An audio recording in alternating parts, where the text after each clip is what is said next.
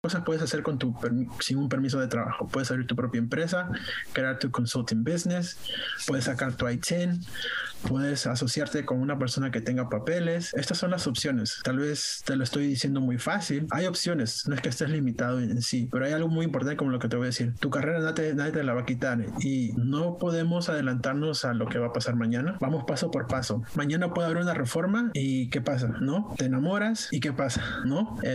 Yo no sé lo que va a hacer, pero estar preparado para el futuro creo que es más importante que pensar lo que voy a hacer en el futuro con mi título.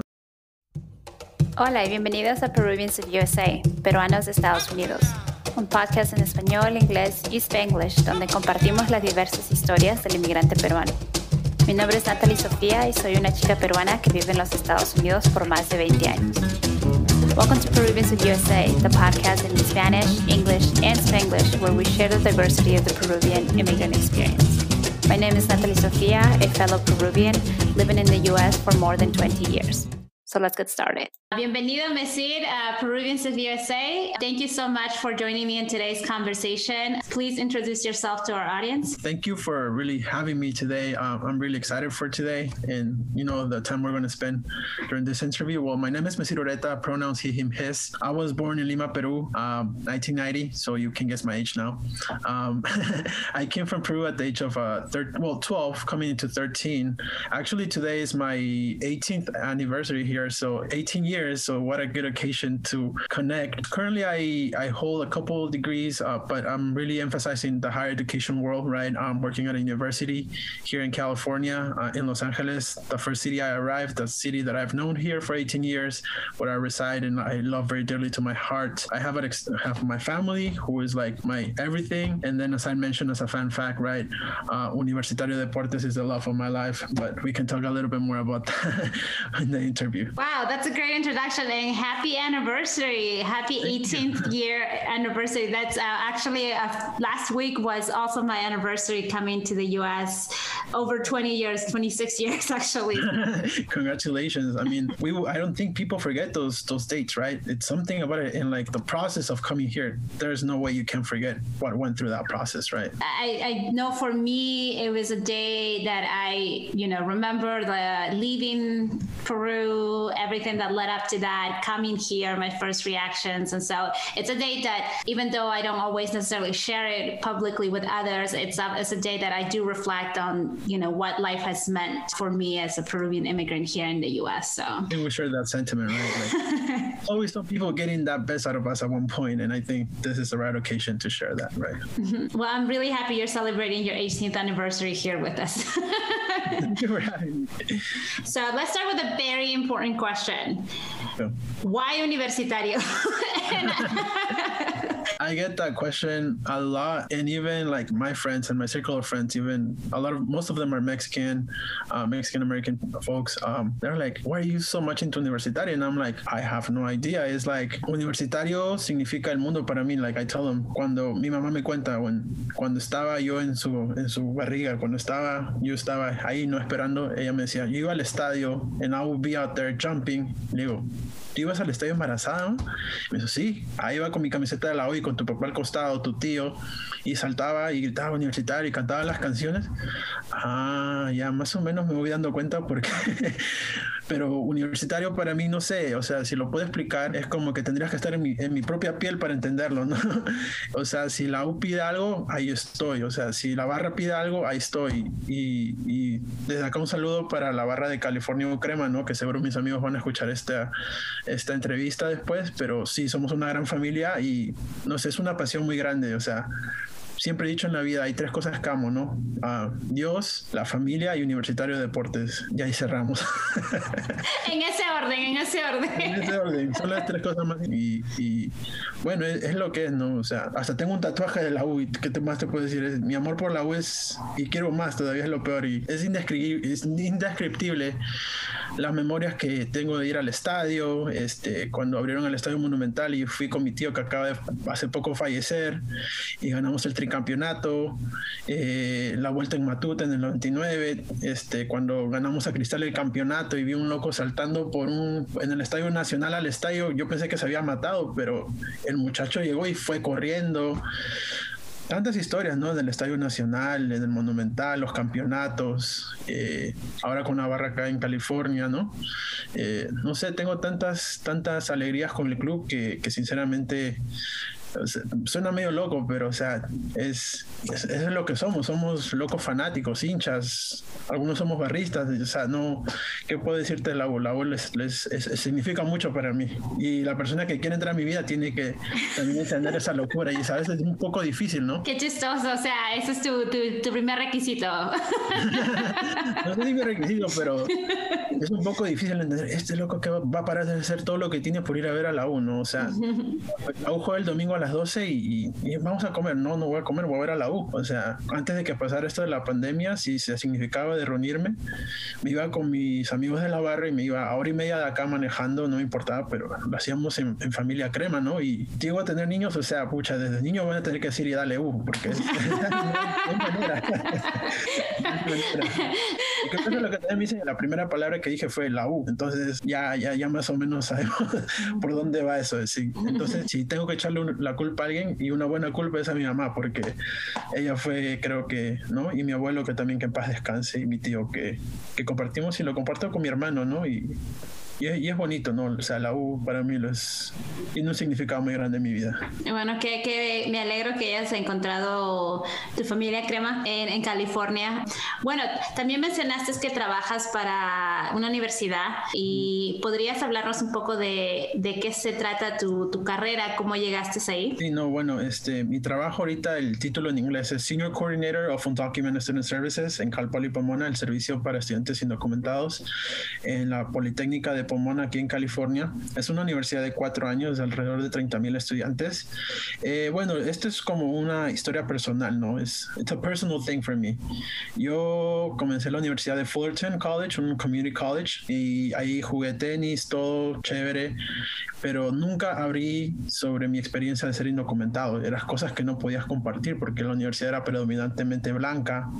Mi entrenador una vez me preguntó, ¿y qué visa tienes? Y esas cosas no podía compartir, pero encontré mi comunidad afuera, y Cal Poly Pomona fue la universidad que decidió transferirme, y fue el primer lugar que me dio la oportunidad de decirle al mundo soy indocumentado. Entonces Cal Poly fue una universidad que es muy personal para mí, o sea, tengo un cariño muy importante, y me volví presidente de De Pie. De Pie era la organización de estudiantes indocumentados en la universidad. Éramos 3 muchachos, nos vimos a la cara y ¿qué hacemos, no? Hay que crear movimiento acá, tenemos que hacer lo que sea porque hay muchos estudiantes en nuestra situación. Éramos en ese tiempo como alrededor de 500 estudiantes indocumentados en la universidad, y comenzamos un movimiento tan grande que llegamos a tener movimientos de 40, 50 estudiantes a la vez, y trabajamos con el staff, con las facultades, el faculty, y con la administración para decirles aquí estamos y estos son nuestros challenges, las cosas que no, nuestro journey acá es un poco más difícil, no es un poco, es más difícil, no tenemos las mismas experiencias, no tenemos las mismas oportunidades, tenemos estudiantes que son papás, son mamás, trabajan 3, 4 trabajos y no les alcanza, ¿no? Entonces, al fin de año, cuando ya me estaba graduando, nos dijeron, aprobamos una posición para un coordinador, ¿no? Que va a apoyar a los estudiantes, y ya con eso mi corazón se sintió como que, porque el trabajo siempre iba a los estudiantes, ¿no? De buscar los recursos, cómo se tenían que aplicar a las formas y todo eso. Entonces se creó un committee que se llamaba USAC, y comenzaron a trabajar, y el coordinador con los estudiantes abrieron un centro y se creó un programa, y yo lo hice, lo que yo hice lo hice de corazón. Yo comencé a hacer otras cosas, me gradué, chévere, me fui, sabía que tenía una pasión por lo que es las universidades, el higher education, y me fui a perseguir mi master's, y en una de esas el coordinador me llama, me dice, Messi, ¿quieres hacer investigación conmigo? Y digo, chévere, hacemos una investigación y todo eso.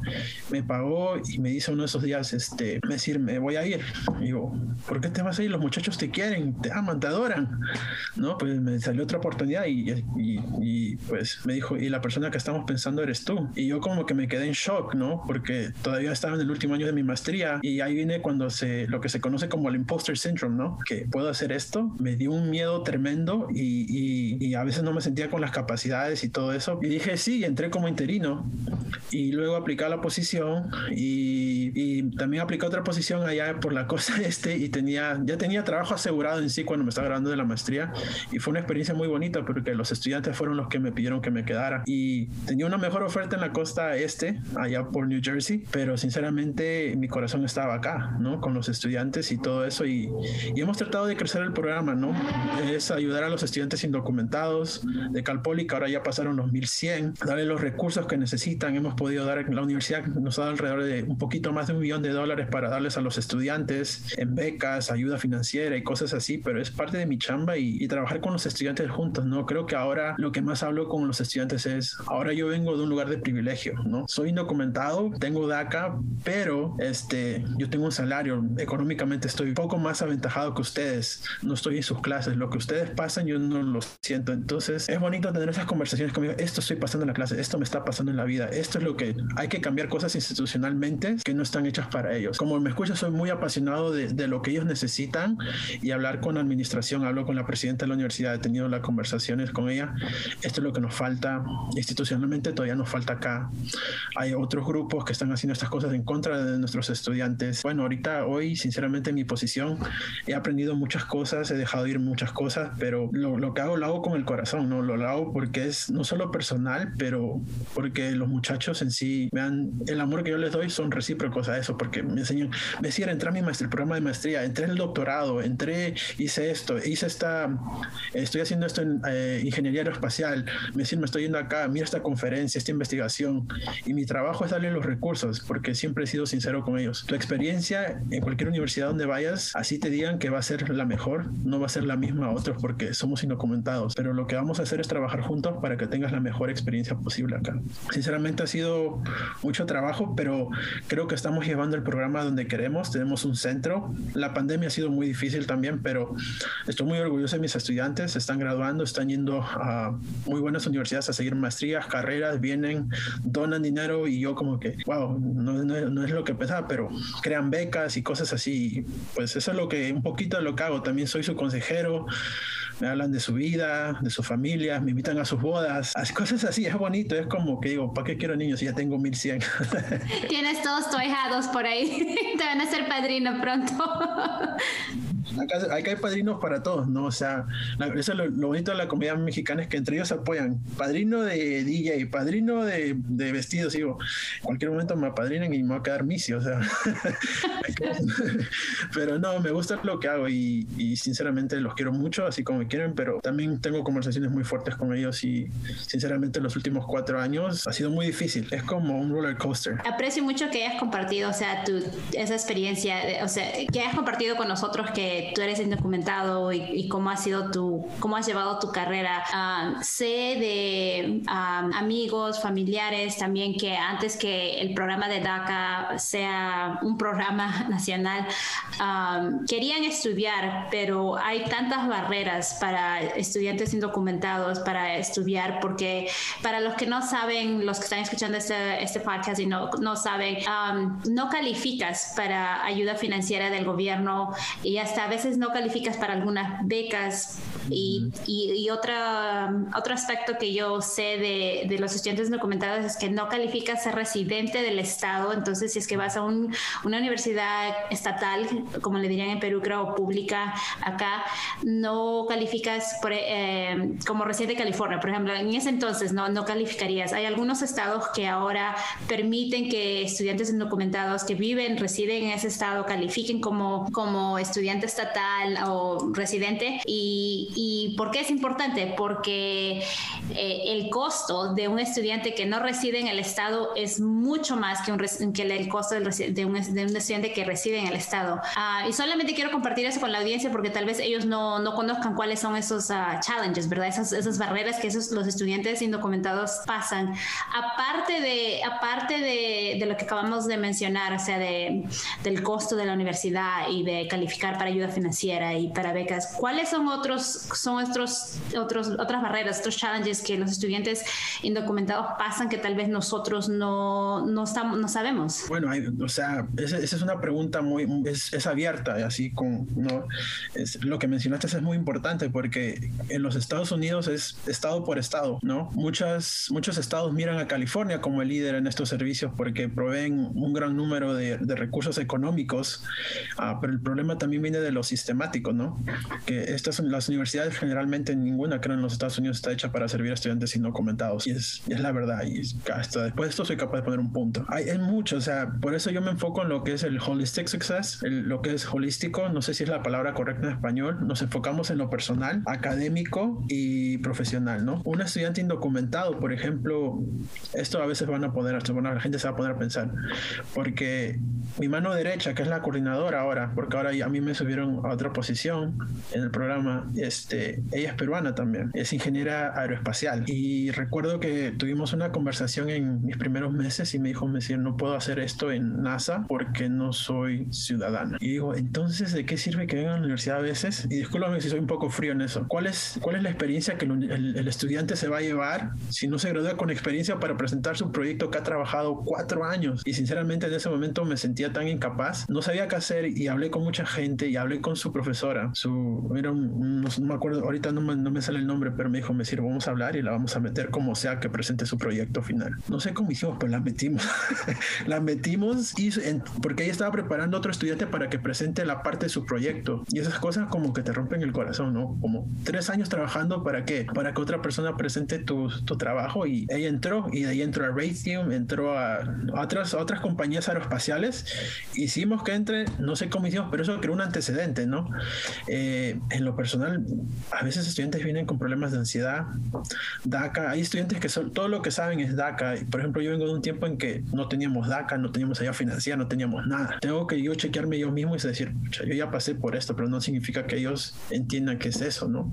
Entonces, muchos estudiantes vienen con ansiedad, depresión, y siempre va a ser lo económico, porque los estudiantes, las oportunidades son limitadas. No todos mis estudiantes tienen DACA, tal vez sean el 30-40%. Hay estudiantes que no tienen nada, y me cuentan las cosas que hacen sus familias, ¿no? Los trabajos mínimo, tienen sus propios negocios chicos y no tienen mucho. Mi propósito es que los estudiantes se gradúen con experiencia, para que se apoyen financieramente. La universidad le tiene que dar los recursos para que puedan llegar a esa meta, y lo mío es escribir, proponer. Esto falta, los estudiantes no tienen para esto. ¿Cómo le voy a pedir a un estudiante ahorita en plena pandemia que saque $500 de su bolsillo para pagar la universidad, ¿no?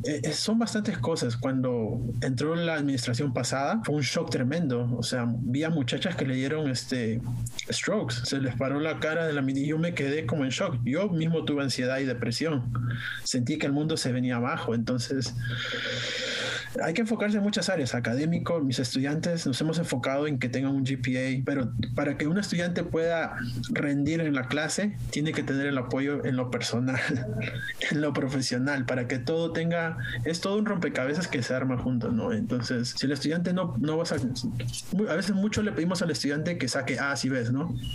Pero ¿cómo voy a hacer eso si el estudiante está trabajando 40 horas y encima se mete otras 16 en los fines de semana, ¿no? Claro, es una persona tiene muchos aspectos. O sea, tienes el aspecto estudiantil, tienes todo un área, ¿no? El área estudiantil, el área de familia, el área de cómo vas a pagar tu alquiler, tu renta, lo que dicen. Para los que no saben, DACA, ¿cuáles son los requisitos para que un estudiante califique? Porque pienso que también hay una falta de información, que las personas no saben quiénes califican y quiénes no. Y DACA es limitado, porque a veces piensa la gente que es una ley. No es una ley, es una orden ejecutiva. Y yo acá lo voy a decir en la entrevista, no soy abogado, pero sé lo mío. Me defiendo, ¿no? Pero para DACA es haber entrado antes de, me acuerdo si es julio 12 del 2007, y esa ha sido la fecha hasta ahora. Hay que pasar un background check que es extensivo. O sea, si el gobierno federal no sabe de ti, o sea, el gobierno federal sabe de ti. Entonces buscan en su listado si tienes algún crimen mayor, felonies, misdemeanors, y el costo es $500. Ahora es $495. Hasta hace poco se renovaba cada año, y como que cuando le decías al estudiante tienes que renovar cada año, es como que $500 o pago mis libros. Entonces, ¿cómo voy a poner a un estudiante en esa situación? O $500 o, como dijiste, el alquiler. En DACA fue una orden ejecutiva, dejó a muchos estudiantes afuera, ¿no? Ahorita dicen somos 700,000, ¿no? Pero en sí, ahorita podríamos estar hablando de cerca de los 2 millones, ¿no? Los requisitos, como dijiste, es entrar antes de 2007, pasar un background check, te chequean todo y de ahí pagar los $500, ¿no? Y mantener ese carácter bueno, ¿no? Como también eso lleva a la narrativa de quién es buen inmigrante versus mal inmigrante. Y digo, ¿eso qué tiene que ver allí? A veces siento que el gobierno podría hacer muchas cosas, pero no lo quieren. ¿Por qué? Porque no, a veces ellos saben quiénes somos y de dónde venimos y sinceramente no va con lo que ellos quieren, ¿no? Entonces, muchos intereses políticos también, ¿no? De gente que invierte en cárceles de inmigración y cosas así, pero... Claro. Y para un estudiante que, digamos, es una persona que es indocumentada en estos momentos, digamos, un estudiante de high school, ¿verdad? O de la secundaria, que está considerando ir o tal vez no ir a la universidad por su estado legal aquí en los Estados Unidos. ¿Qué consejos tú tienes para ese estudiante? ¿Debería, como dice en Perú, aventarse a ir a la universidad? Y si es que ese es el consejo, ¿qué universidades en Estados Unidos son una de las mejores o que proveen, que dan esos recursos a los estudiantes? Por ejemplo, la Universidad Cal Poly, donde estás tú, ha ayudado, parece que está en la vanguardia de muchas otras universidades, pero ¿cuáles son otras universidades que los estudiantes pueden considerar? Para los muchachos que me escuchan en California, les puedo decir, por ejemplo, que es un poco más flexible. Los muchachos que están en Oregon, Washington, el estado de Nueva York, New Jersey, hasta en Texas. A ver, vamos a poner que Texas es un estado conservador. Es algo que es estado por estado, ¿no? Y es sinceramente, algunos piensan, me voy a ir a este estado y automáticamente me va a dar las cosas. Yo les digo a los estudiantes, yo nunca te voy a mentir, porque si te miento te voy a hacer un daño. Y eso depende del estado, ¿no? Muchos estudiantes vienen a California pensando que le van a pagar todo y sinceramente no es la realidad de las cosas. Tienen que cumplir un requisito como ir a high school 3 años o tener por lo menos un año de high school y un año de community college para que sean residentes del estado y puedan pagar como residentes, y eso es lo que abre el paquete financiero. Lo que les puedo decir es que si estás en California, no solo es mi universidad Cal Poly, mi trabajo es buscar los recursos, pero así como yo, hay alrededor de, no sé, 30 personas en diferentes universidades haciendo el mismo trabajo y peleando por los estudiantes. Lo mismo he visto en Nueva York, en Nueva Jersey, en Washington, Oregon, pero eso depende mucho del estado. Entonces no te podría decir exactamente, vete a este estado porque te van a ayudar, no, pero lo único que sé es que a veces cuando pensamos irnos a otro estado y ves una universidad privada, yo sé que tienen los recursos, o sea, tienes que también pelear por ti mismo, decir, yo voy a ser mi propio advocate, como le digo, you have to advocate for yourself too, y eso es lo que yo preparo a los estudiantes, ¿no? To advocate for themselves. Por ejemplo, tengo estudiantes que se han ido con becas completas a otros estados a hacer doctorados, pero son universidades privadas con propios fondos, pero es una conversación tan extensa, pero lo que sí le puedo decir a un estudiante indocumentado que está en high school es que sí, o sea, hay cosas que no te van a quitar en la vida y es tu educación, por ejemplo. La lucha que vas a tener tal vez sea 1, 2, 3 veces más fuerte, 4, 5. La experiencia varía de cada estudiante, pero hay gente en las universidades que quieren que tú llegues lejos. Así como yo, tal vez estés en un estado donde no sea muy, no sé, que tengan los recursos. Yo sé que en las universidades siempre hay gente que quiere que tú llegues lejos, y por eso hacemos el trabajo que hacemos en las universidades, porque queremos que llegues a tus metas. Lo que tú quieres es que graduarte, tu educación, llegar a una profesión. Esa es la manera que yo la veo, pero, o sea, esa es una conversación tan difícil de decirle a alguien en todo el país, ¿no? Porque claro, se ha dividido tanto por estado, ¿no? Y así todavía no calificamos para ayuda federal, y eso también es un impedimento, porque tu paquete financiero es limitado, es súper limitado. Entonces, lo único que les puedo decir es, tu educación a la puede quitar, y la experiencia que vas a vivir en la universidad es única, y si puedes encontrar comunidad dentro de la universidad, que es otros estudiantes indocumentados o otros estudiantes que se identifiquen como tú, va a ser una experiencia muy bonita que cuando cumplas, no sé, 30, 40 años, la vas a recordar y decir, sí valió la pena, ¿no? ¿Conoces de algunas becas o grants para estudiantes indocumentados? En sí hay tantas, o sea, por ejemplo, hay organizaciones como United We Dream que proveen un listado de becas. La que usamos mucho acá es la de llama Immigrants Rising. La organización es espectacular. Te dan prácticamente un libro de becas nacionales con los requerimientos abierta para los estudiantes. Immigrants Rising es un muy buen recurso. Nosotros usamos esas becas y muchos estudiantes han aplicado esas becas a esos internships, a estudiantes que se van a Washington DC a hacer internships pagados, pero también tenemos nuestras propias becas en la universidad, ¿no? Recomiendo mucho Immigrants Rising porque prácticamente es un libro de becas para estudiantes que van a ir de high school a college, estudiantes que van a ir, se acaban de graduar del college con su bachelor's, que quieren hacer un posgrado y te dan una lista de becas extensas. Para mí eso ha sido como que, y ellos se dedican a eso, ¿no? A limpiar su folder y poner becas nuevas, que se puede poner, que no se puede. Y entonces para nosotros ha sido una guía muy, muy buena porque es algo no solo en California, pero también nacional. Gracias por compartir ese recurso. Lo vamos a añadir a las notas del episodio para que la audiencia lo tenga. Una pregunta que tengo acerca de la diferencia para un estudiante indocumentado, la diferencia entre ir a una universidad pública y a una universidad privada.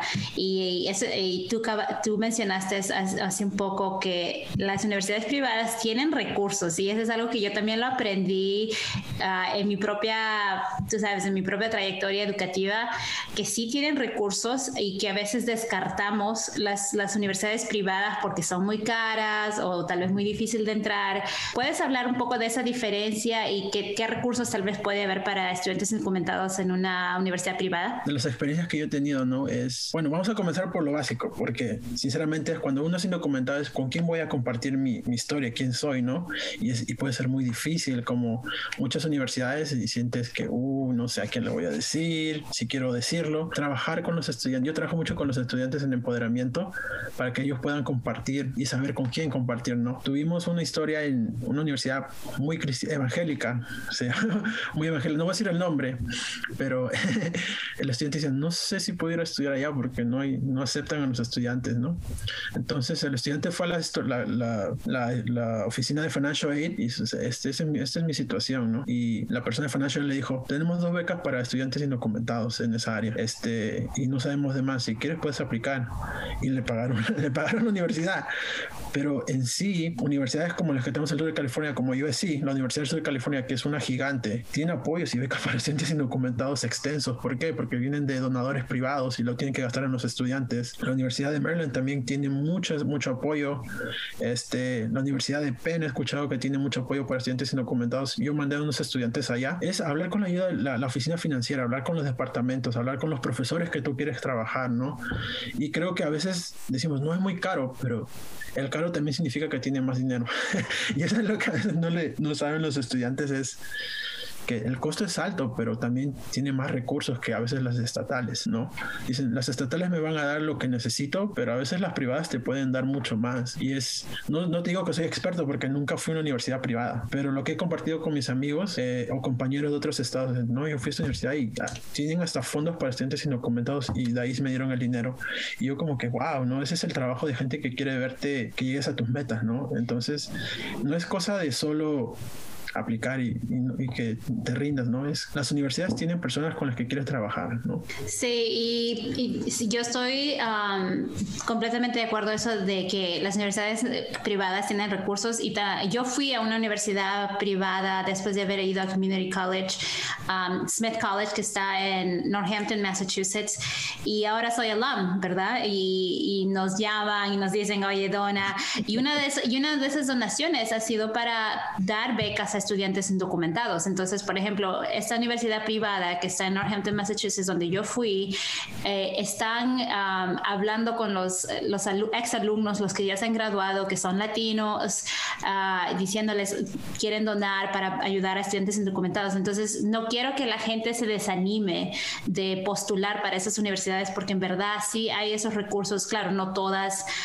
pero sí las hay. Tú mencionaste, uno de tus consejos es hablar con financial aid en la universidad. ¿Hay algún riesgo de hablar con alguien en financial aid? Sinceramente sí, y ese miedo es válido también, ¿no? Yo creo que también es parte de hacer como una búsqueda tan simple como decir un documented students y la universidad que buscas, ¿no? Y eso es lo que ahora que estoy buscando mi programa doctoral es lo que estoy haciendo, ¿no? Ver qué apoyo tienen en cada universidad, ver con las personas que puedo hablar.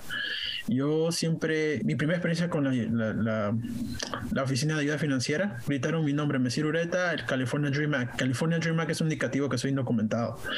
Y como que me sacó de onda y esas cosas sí. Puede ser, o sea, depende de la universidad, de las personas que tengan, que están capacitadas, pero puede ser como un Google search, ¿no? Un document students, la universidad que quieras. Y eso es lo que siempre hago. Mira, vamos a buscarlo. Vamos a contactar a facultades, este departamento que tal vez nos pueda ayudar. Y usualmente son las facultades de estudios étnicos, sociología o centros latinos. Tienen centros para estudiantes latinos, usualmente, o estudiantes Asian Pacific Islander, que es el centro de estudiantes negros, ¿no? O sea, o estudiantes africanoamericanos. Acá es el estudiantes negros, se llama el Student Union, Black Student diferente. Esos centros culturales, por ejemplo, también abren un centro de recursos, ¿no? Los centros LGBT que hay ahora en las universidades también, si uno se identifica. Esas personas son personas en las que puedes confiar, porque esas personas están entrenadas para estar culturalmente cultural sensitive, para hablar con los estudiantes que son documentados de diferentes identidades. Esas personas son las que puedes sinceramente confiar y hablar de tu estatus sin tener algún problema, y también te pueden ofrecer, no sé, la mejor guianza que necesita uno, yo creo. Si yo pudiera hablar en California, es muy fácil hablar de lo que pasamos en California, pero si hablara de algo nacional es otra cosa, ¿no? California es muy fácil, ¿no? Pero en otros lugares es muy difícil. Es más complicado, y aquí en los Estados Unidos cada estado es como un pequeño país que tiene sus propias reglas, todo. ¿Qué le dirías tú a un estudiante que quiere estudiar, pero dice, pero no tengo permiso de trabajar, entonces ¿para qué estoy estudiando? ¿Para qué invertir de esa manera si nadie me garantiza que voy a poder trabajar después? Esa es una conversación muy extensa también, y la he escuchado con mis estudiantes miles de veces. A veces no sé qué hago aquí porque no sé qué voy a hacer después, ¿no? Entonces lo mío es como carrera, lo que es carrera de estudiantes indocumentados. Mira, estas cosas puedes hacer sin un permiso de trabajo. Puedes abrir tu propia empresa, crear tu consulting business, puedes sacar tu ITIN, puedes asociarte con una persona que tenga papeles. Estas son las opciones. Tal vez te lo estoy diciendo muy fácil. Hay opciones, no es que estés limitado en sí, pero hay algo muy importante como lo que te voy a decir. Tu carrera nadie te la va a quitar, y no podemos adelantarnos a lo que va a pasar mañana. Vamos paso por paso. Mañana puede haber una reforma y ¿qué pasa? ¿No? Te enamoras y ¿qué pasa? ¿No? Yo no sé lo que voy a hacer, pero estar preparado para el futuro creo que es más importante que pensar lo que voy a hacer en el futuro con mi título. Just wanted to take a break here to share that Peruvians of USA now has an online store. Help us spread the message that el mejor amigo de un peruano es otro peruano by visiting our online store. We also have feminine versions that said la mejor amiga de una peruana es otra peruana, or gender neutral versions. This could be the perfect gift for a Peruvian in your life. Visit the link on the episode notes or link in bio. All right, back to the episode. Ahorita yo te voy a dar todo el apoyo para que tu experiencia acá sea la más, como dirán, más fructífera. No sé si era la palabra correcta, pero prefiero que estés preparado que no estés preparado para el futuro. Si piensas acá 4 o 5 años y te ves con un título y hay una reforma, vas a estar listo. Pero si dejaste la carrera a mitad y vas a estar estancado en lo que estabas antes que no te gusta, entonces hay un balance, ¿no? O sea, los pros y cons. O sea, es un sacrificio, pero tu educación nada te la va a quitar.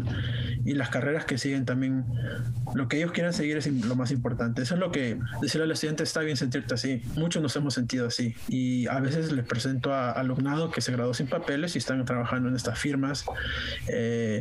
Bueno, tienes este internship que también puede ser y es pagado, y también buscamos carreras como internships post graduation, cuando se gradúan, que sean pagadas y que no requieran ciudadanía, porque les pagan con un stipend.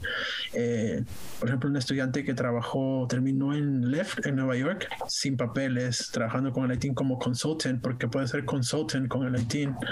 Entonces, nacionalmente se puede hacer eso, y en California se pueden hacer como algo de 200 carreras, desde arquitectura, ingeniería, certificados universitarios que necesitas. En California los puedes hacer.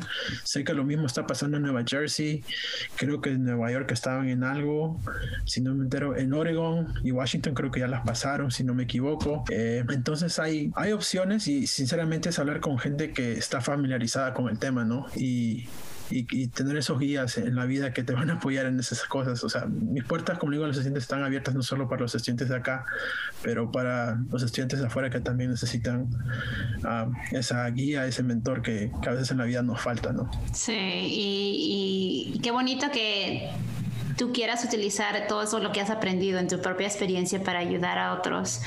Una de las cosas que mencionaste fue el ITIN, que para los que no saben es ITIN, que significa Individual Taxpayer Identification Number. Es un número que los que no son legalmente aquí tienen su estatus. Es como lo mismo que digamos que el Social Security, pero tal vez para los que no tienen documentos. Entonces, solamente quería mencionar eso. Bueno, ahora es enero del 2021. Tenemos nueva administración, gracias a Dios. ¿Qué es lo que tú quieres que este gobierno haga? Para compartir algo, ¿no? Sí conocí a Kamala Harris una vez, cara a cara. La tuve así como estamos ahorita, pero en persona, en un rally pro inmigrante, pero habían anti-inmigrantes gritándonos de todo. La conocí, muy, muy, muy bella persona. Estuvo con las mamás de estudiantes indocumentados con nosotros hablando, pero también tiene su récord y hay que reconocerlo porque es importante saber con las personas que estamos tratando. Sinceramente es cuando yo pienso de la lucha para nuestras comunidades indocumentadas, la lucha yo no la veo sola. La lucha es por los 11 millones o más o menos, no sabemos, pero la lucha es porque yo siempre he creído que deben reconocer y darle justicia a los verdaderos soñadores, ¿no? Yo no uso la palabra dreamer o soñador, no me defino así. Delante de ese contexto podemos hablar después, pero yo siento que las personas que vinieron acá con un sueño, con una visión, fueron mis papás. Y cuando digo who's a dreamer, le digo, mis papás se merecen justicia, ser reconocidos. Y yo creo que lo que quisiera ver de esta administración es un camino a la ciudadanía, no solo porque es fácil yo defenderme, decir tengo educación, tengo todo esto, pero decir que yo quiero justicia para mis padres, porque mis padres me dieron el acto de amor más grande que he visto yo como persona, ¿no? Que es dejar todo lo que tenían por darle algo mejor a sus hijos, ¿no? Por darles una educación, un futuro mejor. Y yo creo que esa es la historia con la cual a veces quieren vender lo que es Estados Unidos, ¿no? Donde el lugar donde puedes crecer y llevar tus sueños. Y lo que yo busco es una ciudadanía para ellos que los reconozcan sus sacrificios. En esta pandemia mi mamá, mi hermano son enfermeros, han estado trabajando todos los días. Hemos sufrido con el virus, pero estamos vivos, sanos hoy. Y yo creo que son mis héroes, ¿no? Yo quiero que los reconozcan y cuando hablo con los estudiantes, los muchachos, es que reconozcan a los papás, los tíos, los abuelos, los que ya no están, los que están. Es darle la justicia de que hemos pasado de todo, desde deportaciones, hemos perdido familiares. Es darles un poco de justicia, porque sinceramente nunca se va a poder dar todo lo que la comunidad migrante le ha dado a este país, ¿no? Pienso que eso es algo de lo bello de la cultura latina, la cultura peruana, que no pensamos en nosotros solamente, siempre estamos pensando en nuestra familia, en nuestros padres. O sea, fácilmente tú hubieras podido decir, ¿sabes qué? De a todos los jóvenes, denos la ciudadanía porque somos jóvenes, vamos a trabajar, vamos a pagar impuestos, te vamos a ayudar con el Social Security, que a los boomers que ya se están retirando. No, pero tu primera respuesta fue, denle esa justicia, esa recompensa a mis padres por el gran sacrificio que han hecho, ¿verdad? Y que encuentro en tu respuesta, es bella tu respuesta, y pienso que muchos de nosotros peruanos, latinos, nos sentimos de la misma manera. Para nosotros que no estamos en esa posición, en ese lugar, ¿cómo podemos ayudar a la comunidad indocumentada? Bueno, lo primero es, me gustó mucho lo que compartiste también tú, ¿no? Como te pidieron para una beca y te presentaste con el dinero, ¿no? Y no necesariamente tiene que ser el dinero, ¿no? ¿Cómo apoyar a la comunidad indocumentada? Yo creo que es siendo presente, no solo decirlo. Muchas veces escucho, no, hay que ayudar a los pobrecitos. O sea, nosotros no queremos escuchar pobrecitos, nosotros queremos acciones, nosotros queremos cambio, nosotros queremos que se vuelvan realidad nuestros sueños, ¿no? Y creo que si no es desde lo monetario, tú tienes un privilegio tan grande que nosotros no tenemos, ¿no? Que es ser ciudadano. Si nosotros nos arrestan, nos deportan. Y ese apoyo que he sentido de los aliados, que le decimos aliados, es con su presencia, ¿no? Si ya, bueno, tienes $1, $2, $3, $4, $5, si es que tienes más y puedes ayudar a la experiencia de un estudiante indocumentado o de una familia indocumentada que no le está pasando bien hoy en día, ellos se van a acordar de esa persona, ¿no? De esas personas que los apoyaron, porque es muy difícil ser indocumentado y uno que diga, uy, pobrecito, no, nosotros no queremos eso, nosotros queremos acciones, porque al fin del día creo que la persona que ha sido indocumentada es tan recíproca y da tanto amor que cuando ellos tengan, te van a dar, y cuando ellos lo tienen ahorita, lo poco que tienen te lo dan, y es muy bonito, ¿no? Lo poco que nosotros tenemos siempre tratamos de dar y extender la mano, y que no nos miren por el título de ser indocumentados, ¿no?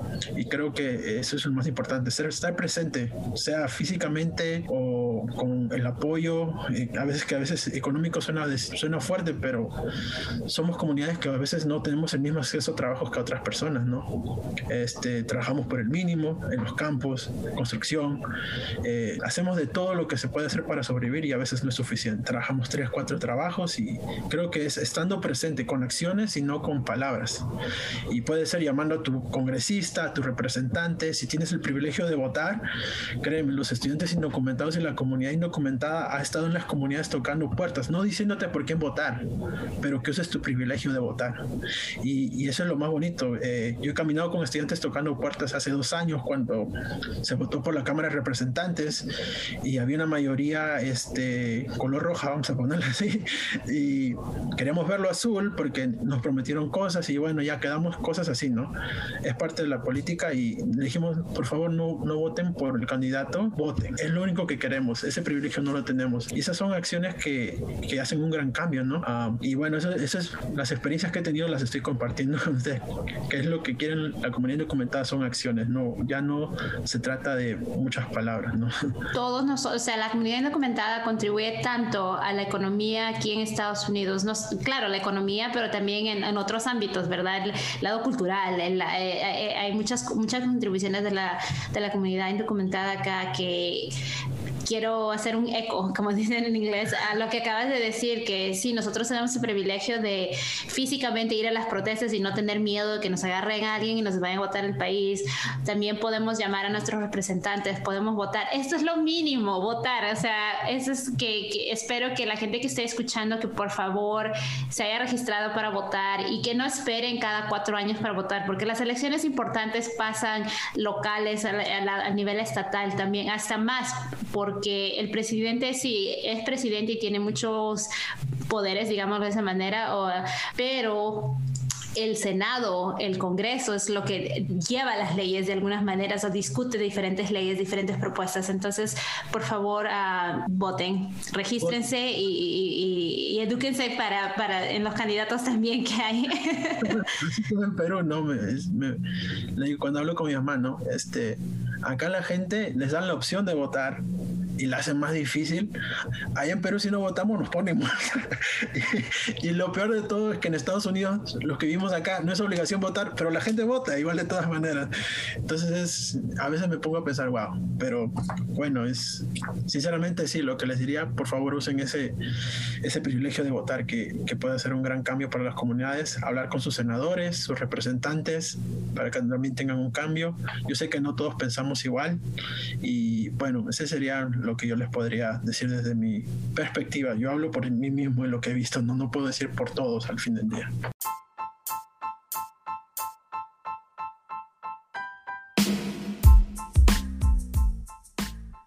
Thank you for listening to Peruvians of USA. If you like the show, make sure to subscribe and review on Apple Podcasts. It lets other Peruvians find the show. If you want to hear more from me, you can follow me on Instagram at Peruvians of USA. I look forward to connecting with you there. And remember, el mejor amigo de un peruano es otro peruano. Ciao.